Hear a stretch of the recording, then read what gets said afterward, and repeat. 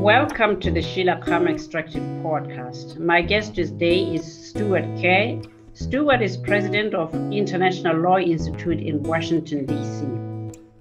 The Institute is an independent NGO founded in 1955 at Georgetown University. It has affiliates and projects in other countries and works with lawyers and other officials in about 180 countries. The NGO addresses challenges of law and economic development. Tens of thousands of officials have participated in the Institute's training programs in the United States and around the world. Stuart, welcome to the Sheila Karma Extractive Podcast. I look forward to our conversation today. Thanks for having me on the Extractives podcast, Sheila. It's really an honor to join you. And I should note for our listeners that Sheila has probably forgotten more about international negotiations than I'll ever know. But I'll add my 2 cents from a legal and quasi-academic perspectives, and I'll mainly be talking from the context of interactions between a host country sovereign and an investor, usually, but not necessarily a private party abroad, not really about international financial institutions like the World Bank and others, although that's relevant too. And typically between a developing country government entity or parastatal and a private company from a multinational or a wealthier country. I may reference negotiations between countries where I have a little experience from the US government. But thanks again, Sheila. That's wonderful. Well, that's exactly what we are looking for, though I think by the time we are done, the listeners will know that you have been somewhat modest. But let's cut to the chase. You know, Stuart, when one thinks of negotiations, the image that comes to mind is the room in which the negotiations take place and the laws of the host country. However, while this is very important, the ecosystem is much bigger than just the room, much less the host country. Am I right about that? Yeah, absolutely. And I'll get to that ecosystem in a minute. But first, that image of a negotiation is a kind of poker game played across a table. Maybe a small element of a negotiation, but I think most negotiators know that the preparation, all that research prior to any actual sitting down to negotiation is the much more critical element. There's a famous old case study from Harvard Business School about a multi-party negotiation involving eggs. We occasionally used it in our old International Law Institute course, Negotiating Foreign Investments, which was an 8-week course back in the old days. Turned out in the case studies that the 2 parties competing to buy eggs from a producer actually wanted them from different and non-competing reasons. One company wanted egg whites and one company wanted egg yolks. The negotiating teams in the exercise that figured out that their interests were not entirely competitive were able to come to a very mutually productive resolution. I'll note that ILI was focusing, even beginning back in the 70s, on how both sides can come to a mutually agreeable long-term solution. And this is well before Roger Fisher and William Ury at Harvard developed their superb book, Getting to Yes. Now, so that's quite interesting. Please. So when you say that, of course, you train people from all over the world. So what sort of things have you done to try and help people migrate from that, if you wish, perception, which is, from your point of view, not entirely correct? Sure. Now, in real life, of course, that eggs example, you're not likely to find so perfect a solution. My underlying point is that you, as a negotiator, need to come to a negotiation very, very well prepared. And that means not just knowing what you want and the range of options you'd be willing to consider, which of course you have to do, but as exactly as possible what the other party really wants and why. So lots of research is required. There should definitely never be a winner and a loser in a negotiation. That's a recipe for disaster down the road in these kinds of large international negotiations. The deal should last years and make both sides, happy. Both sides need to be satisfied with the result. Back when we started doing negotiation training for developing country officials, this is back in the 70s, but before I was with ILI, the programs would always include faculty representatives from large multinationals like Union Carbide, Freeport-McMoRan, then Mobil Oil, JP Morgan, and others. And at first, this was considered a little radical, as there was some suspicion, even here in the US in the business community, that, oh my God, why should we be sharing our secrets, what we want in our deals with the other side? And ILI's response, and I think we were absolutely correct, was that this is an opportunity for you, big American or multinational companies, for you to explain to the countries where you hope to work, and this in a non-competitive situation, an ILI course, what you really want, how you work, how you go about developing a project, how you value it, what matters most. If your counterparty actually understands your motives, history, and long-term goals, the likelihood of a successful long-term outcome is going to be better for both sides, and it'll be a much better deal forever. And I'll just add one quick thing. I think this is of renewed and critical importance right now, particularly with some of the massive infrastructure projects being developed in Africa and other parts of the developing world. And there are some large non-traditional investors in play. Let's leave it at that. If a large company or financial institution with extremely close ties to a large and wealthy sovereign comes to a developing country with an offer to build a major rail line, they may be looking at more than just a good financial return or investment or access to specific mineral resource at the other end of the rail line. What are the long-term strategic goals that may not even be noted in a negotiation or part of a contract? They will matter to you, and you should be conscious of them. They may be more important than anything you discuss in the negotiation or anything you sign in your contract. Interesting. You made reference to the ecosystem. I wonder whether you could just succinctly give us the component parts of this ecosystem. Of course. While negotiators from developing countries will have the greatest familiarity and just sort of used to dealing with laws of their country, if a company comes from, I don't know, let's just say the US as an example, that company is going to be deeply concerned with its own country laws. Will it be violating anything? I mean, you think of all sorts of anti-corruption laws. So they're conscious. The US laws are very much in the back of their minds. Also, various kinds of bilateral agreements. These could be bilateral investment treaties, very significant, and I'll come back to them later. Free trade agreements, bits on steroids, you could call them. Tax treaties, there are lots of these around. They all have very important context to what a company is going to be willing to do and how the kind of agreement they'll be willing to make. There are also all sorts of plurilateral, multilateral agreements. Think of World Trade Organization, various regional trade agreements, which are proliferated in a very interesting and productive way around Africa, and lots more. I mean, we're all watching the evolution of the African continental free trade area very carefully. Hard to overstate its potential impact.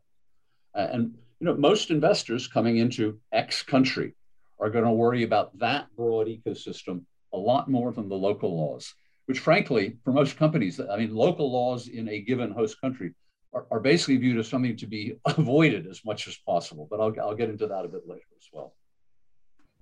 So that's interesting because on the balance, it is fair to assume that wherein sovereign states view negotiations through this lens of national laws, investors add this international dimension. In your experience, what kind of problems this failure to recognize this divergent point of departures, in your view, can you explain why international companies focus on these international dimensions and how that impacts the negotiation dynamic? Sure. I mean, one of the main, I'll just use one very salient example. If there is a bilateral investment treaty between your country and the country in which an investor is coming from, there are going to be all sorts of things that you as a negotiator need to be very aware of. It won't appear in the contract you're negotiating. However, if anything goes wrong with that contract, that bilateral investment treaty can basically be used to haul your country into arbitration at any of the various fora for arbitration. So that context is kind of the hidden backdrop to almost any major international commercial agreement between a sovereign and a private investor. So when you mentioned earlier research, these are, if you wish, some of the in-house research undertakings. In other words, yes, before a sovereign country goes into negotiations, take a sweeping look at what other agreements you have entered into previously, absolutely, which, whether stated or not, will become part of the environment in which the agreement you reach is administered and defined in legal terms. Yes, and it has the impact of law. I mean, it is something that countries have signed up for, and you better be aware of it but before you sign anything, because what you don't know can hurt you. Yes, ignorance. The law doesn't accommodate ignorance, or for that matter, lack of memory. So let me ask. So we've acknowledged that we have a sovereign point of departure, and then we have the multinationals' point of departure, and that at some level they don't reconcile. How do you think these 2 points of departures can be reconciled such that there exists a common frame of reference for investors and negotiators representing the state? Sure. So for reconciliation on a common frame of reference, be aware, and I mentioned this before, that foreign investors want, understandably, to avoid local laws to the extent it's practical. Don't take it personally. And 2, please understand that any agreement a host country may make could be subject to a lot more international law than you may realize, as I mentioned. I think if negotiators representing the state realize that investors seek certainty where it can be found via laws, via international agreements, there'll always remain other variables, sort of marketing and pricing shift, and a host of other risks that are tough to address via contract. But a key to understanding why an investor may seem to focus so much on a particular negotiating and contractual issue, may be beyond the bounds of sort of a national law. So in facilitating this knowledge transfer and better understanding, what has your organization found particularly challenging in your attempts to help lawmakers based in your goal of aligning legal frameworks with the broader concept of economic development? It's a very interesting question. Most of the International Law Institute's work is on the training side of the equation, but we also help national governments work on legal reform, and we work with all sorts of government agencies, on improved regulation and their own processes, sort of to roll out the laws and the regulations. For example, procurement law has been a favorite area of ILI for many years. I mean, it's one of those areas which sort of is in our space because it really gets to how governments interact with the private sectors. But through sort of specific challenges, there are so many. I mean, inertia is, of course, one. That's true the world over. That's not a developing country conundrum. I mean, it always seems simpler to keep things as they are than change them. Also, where inefficiencies sort of in law and their applications exist, there tend to be opportunities for people to benefit in ways that don't necessarily benefit the broader society. And if there's a threat to remove those benefits, people will strongly resist. I've worked over the years in modest ways to assist a number of countries improve court processes. This is just an example that could be put in many kinds of laws. I won't mention the country, but in one place, we were supporting the computerization of administrative processes in the courts. That sounds pretty innocent, but if it makes documents publicly available, well, people won't like that. Will try and disrupt that modernization. For example, administrators, court administrators in this country, and I'm sure in others, it was rumored, would sometimes make paper files disappear, maybe for a price. Judges might slow down a process, which has implications for any business transaction.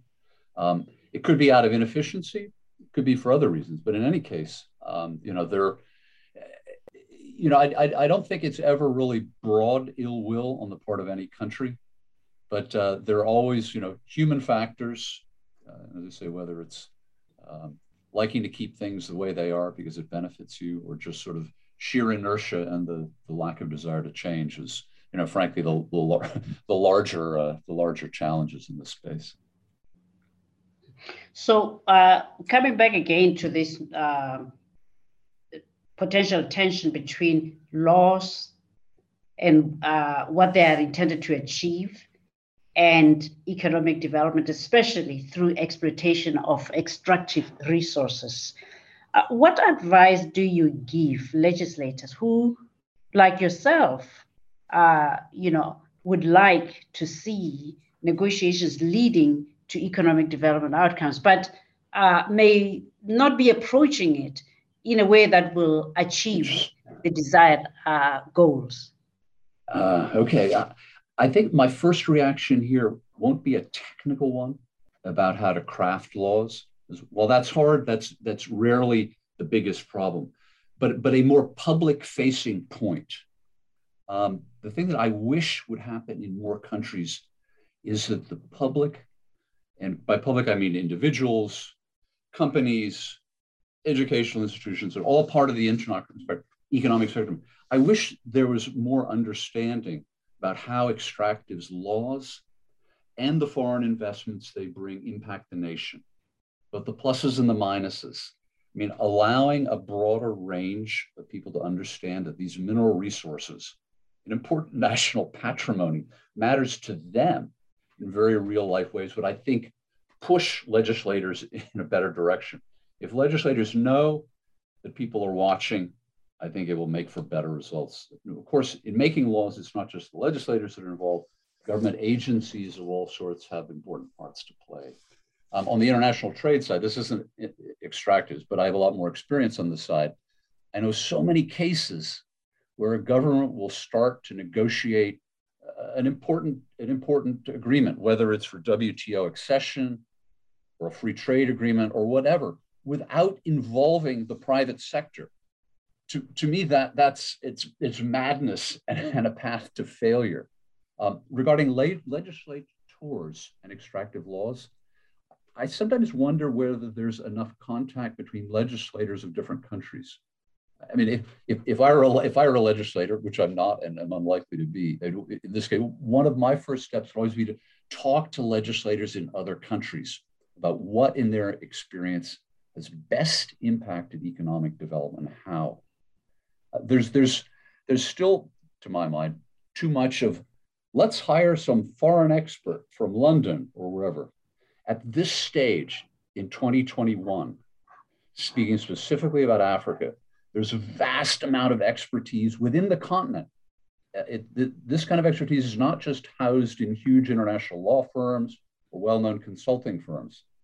And of course, there remains an unneeded mystique about experts who come from far away. But seriously, but for anybody listening, how much more expertise could you want in extractives than what someone like Sheila Kama has? Her level of experience and expertise is actually scary to me. One final point in this space, to anyone who doesn't know about the African Mining Legislation Atlas, AMLA, please check it out. It's an extraordinary resource. It was a project initiated by the World Bank, but now managed by the African Legal Support Facility. And ALSF is an independent international organization affiliated with the African Development Bank. It's chock full of model clauses for laws. Plus, and actually more importantly, it contains a lot of commentary on those laws and those model laws. Yes, you're right about AMLA. AMLA actually is really a one-of-a-kind product, not only because it contains all the mineral laws of the 54 African states, but also that feature for feature, you can compare clauses and decide on aggregate which way you want your national law to sway.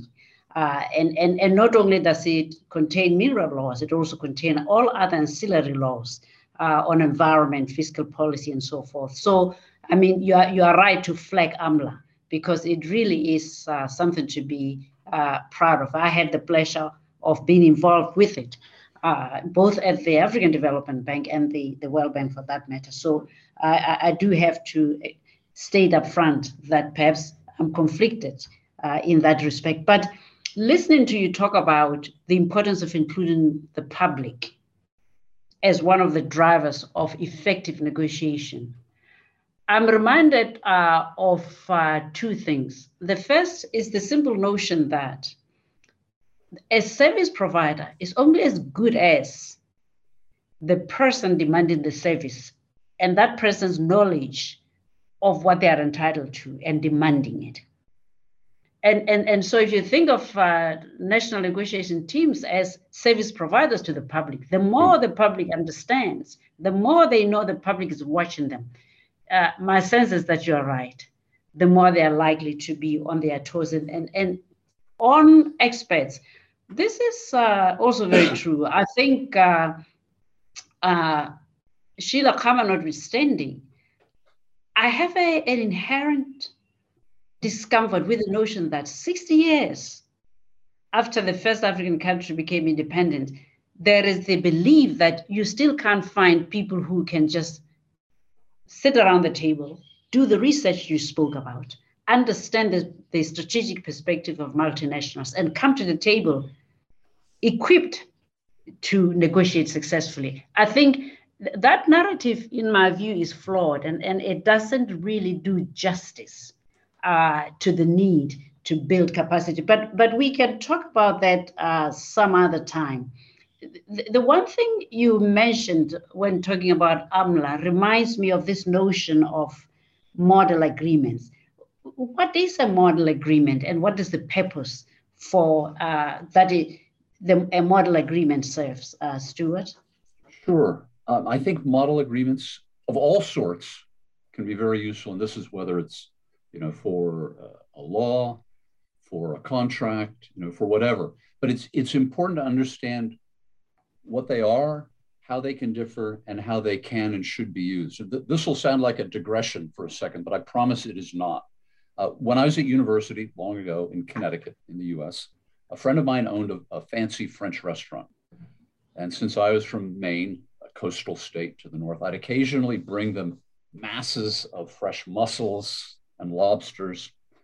And I got to know the chef, Serge, a Frenchman, cordon bleu trained chef, amazing guy. One day he showed me his cookbooks. They're in French, of course, but all they did was list the ingredients. No amounts, no cooking times, no temperatures. But the writers of that model agreement figured that if you had that book, you must know enough to use that model. So I think that carries over to the kinds of model agreements, contractual ones we were talking about. If you have a model agreement of any sort, please be aware of your own limitations as a lawyer. I've occasionally, in the brief time I was in practice, would use model agreements in areas where I wasn't, a full-blown expert. But I understood the likelihood that I'd miss or misunderstand something.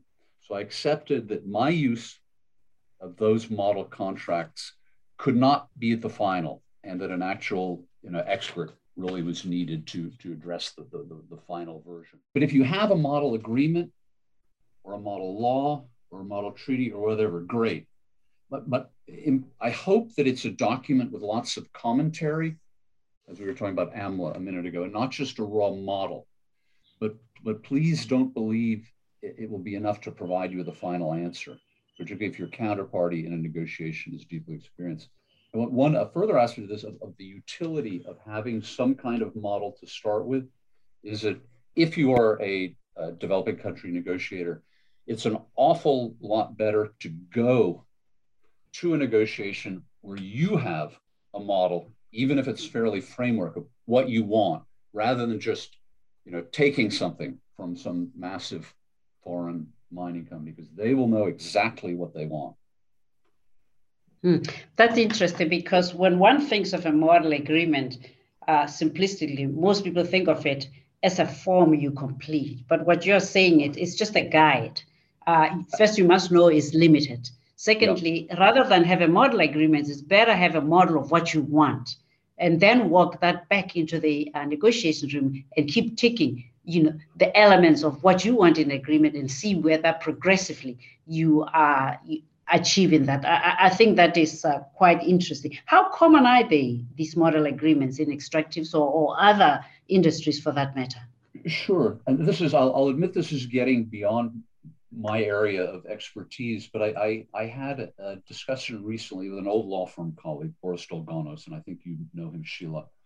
And he was telling, we actually did work on a model mining law a couple of years back, but Boris was saying that they're becoming more and more common, and he thinks they can be useful, but again, with some limitations.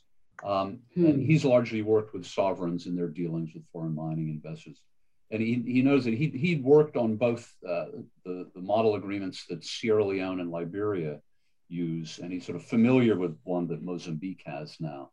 And he thinks they're very, very useful to have as starting points. But further to my earlier point, they're not going to provide you with a final answer or a total guide. You need to have that to sort of frame your thinking, and then add your own expertise, even if you have to hire it from somewhere else. I want to take you back to something you spoke about, Ayla. You made reference to bilateral treaties. Yes. We didn't really follow that conversation. Can you explain to the listener what is a bilateral treaty and why is it such an important part of the bigger negotiation ecosystem? Great, thanks for pulling me back to that. A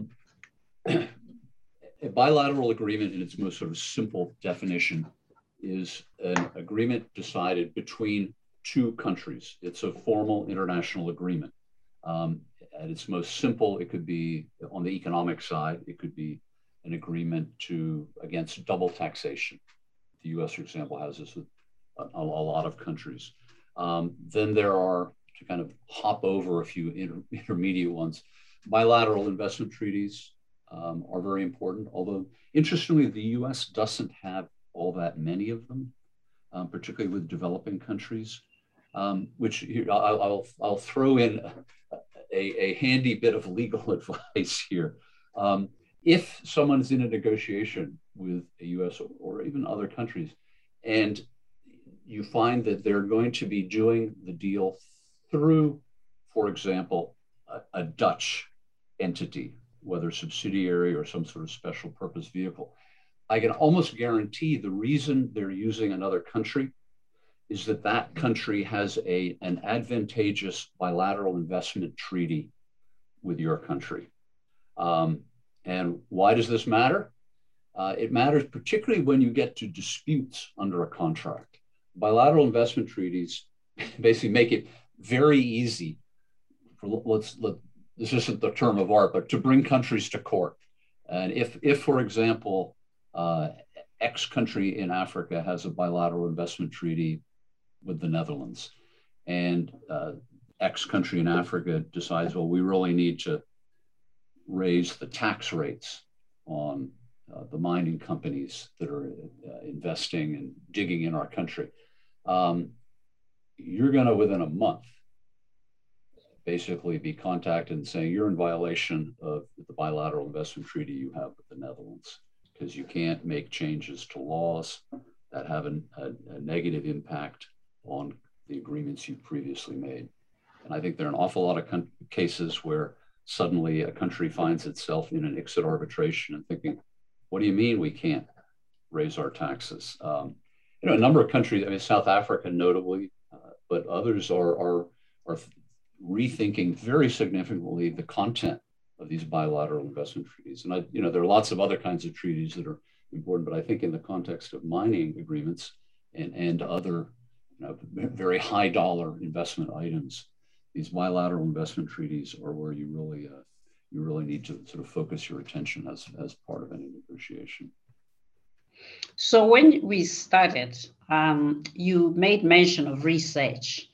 And I'm reminded once again, just how, central and how core that statement was, because this is exactly the sort of research that if company X says we will negotiate using Dutch or Swiss laws, you better know what arrangement you have with either of those sovereign states. And you better check the agreements and align them with your own strategy of what you want and see where those treaties constitute a weakness on your side and potentially a strength on the people with whom you are negotiating. So it's almost like it's a telltale. The minute they choose a jurisdiction, you know it favors them in some way. The research you do then is in what way and how does that place me at a disadvantage? Is that the point you're making?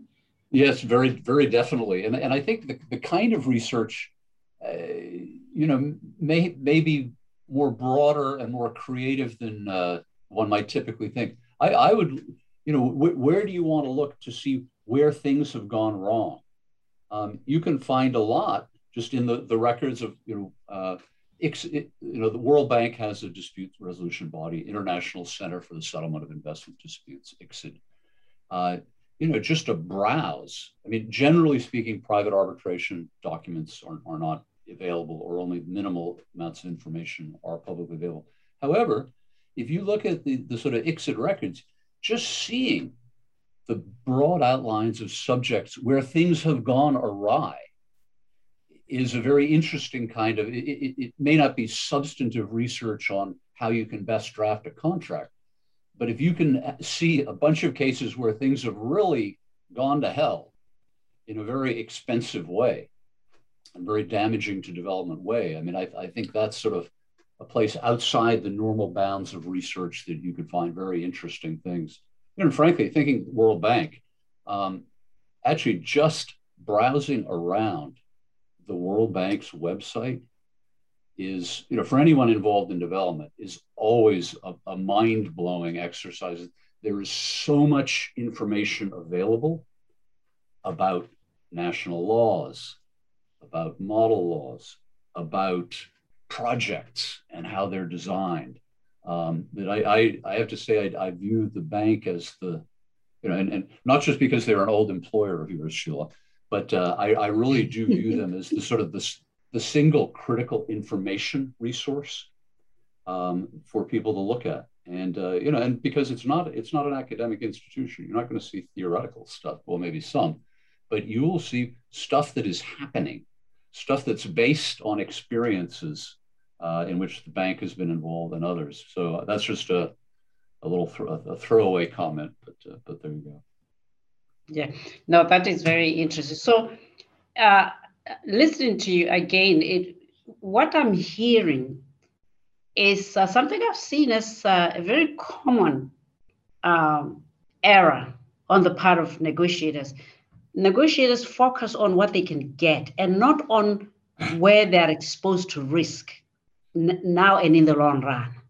And so because they don't focus on what might go wrong, they don't do research on what have other people who have walked this path experienced and what were the pitfalls, because they don't come into the room with that mindset. They're more focused on how big a cake can I get. They get a big cake now, but no sooner do they start implementing the agreement, the wheels comes off. And that cake's just kind of like, I think that is, certainly very important. Let me ask you one final question, because this notion of jurisdiction comes up from time to time in terms of, in case of dispute, which laws will apply. A lot of representatives of emerging market countries feel very injured because they feel, well, we are a sovereign state. Why can we not use our own laws? They feel almost as if this is patronizing or just downright disrespectful on a diplomatic level. I mean, in being the pragmatist that you are, what is the answer to that sentiment of feeling injured? That's very interesting, and I'm sort of smiling hearing that, because it's absolutely understandable that people at first blush would take this as an insult, but it shouldn't be taken personally or nationally. There's no colonialist or political or intellectual insult intended. It's just these are big companies, as big as they are, usually. They want to make things as simple and as understandable and as they possibly can. And they want to have the highest degree of certainty possible. Frankly, particularly for in the area of commercial laws, laws and practices in the US are, and the UK, other places, are quite highly developed. Another aspect, even though in most countries, African countries, the laws and economic activity they're pretty good as written. The problem, I think, for most companies coming into developing countries is their worry is more about the application of the laws. And that unfortunately means the inefficiencies and risks of using local courts. It's not to say that it's you can get a commercial case quickly through a U.S. court, although I have to say arbitration is used in 90+% of any commercial dispute in the U.S. But they want to avoid local courts. They want to avoid U.S. courts. And if you're going to use arbitration for big disputes, it basically has to be done under the laws of foreign countries for the sake of both enforcement and certainty. And I think I've referred once before that, these companies, they're looking for, there are so many risks that they can't control. Market risks, currency exchange risk, you can probably insure against that to a degree. But, the legal risks inherent in doing business in a developing country, the courts more than the laws themselves, I'll repeat. It's just one of those risks that companies want to avoid at all cases. And I say they avoid it in the US too, by basically having virtually everything settled by, mandatory binding arbitration. And so so please don't take it personal. It's just companies are companies. They're not interested in your personal feelings. They just want to make things as straightforward and something that they can plan on as well as possible. It's true that corporates can be very impersonal in that they are in the room to represent shareholders. They are in the room to ensure they give a return on the investment. They're in the room to reduce risk. And in many ways, it's almost as if, that is the extent of it. And whatever tools they can use to achieve that end state vision, that's what they go for. And I guess when state negotiators understand this, in a way, it's a good thing, because it's also a good reminder that they too must adopt that view. They too must be that single-minded in their sense of purpose. And so I think remembering that nothing is personal, but also remembering that the stakes are very high, and that you can't afford to drop your guard by feeling injured personally, because that detracts. From my experience, the moment you get personal in any business transaction, that is the moment you blink, and that is the moment the other person has the better of you. So there you are. It has been really nice speaking with you. I've enjoyed listening to you, and you've reminded me of many things that with the passage of time one overlooks. So Stuart, thank you very much for joining the Sheila Khama Extractive Podcast. I think the listeners are going to enjoy this. Thank you, Sheila. It was an honor to be speaking with you. Thanks a lot.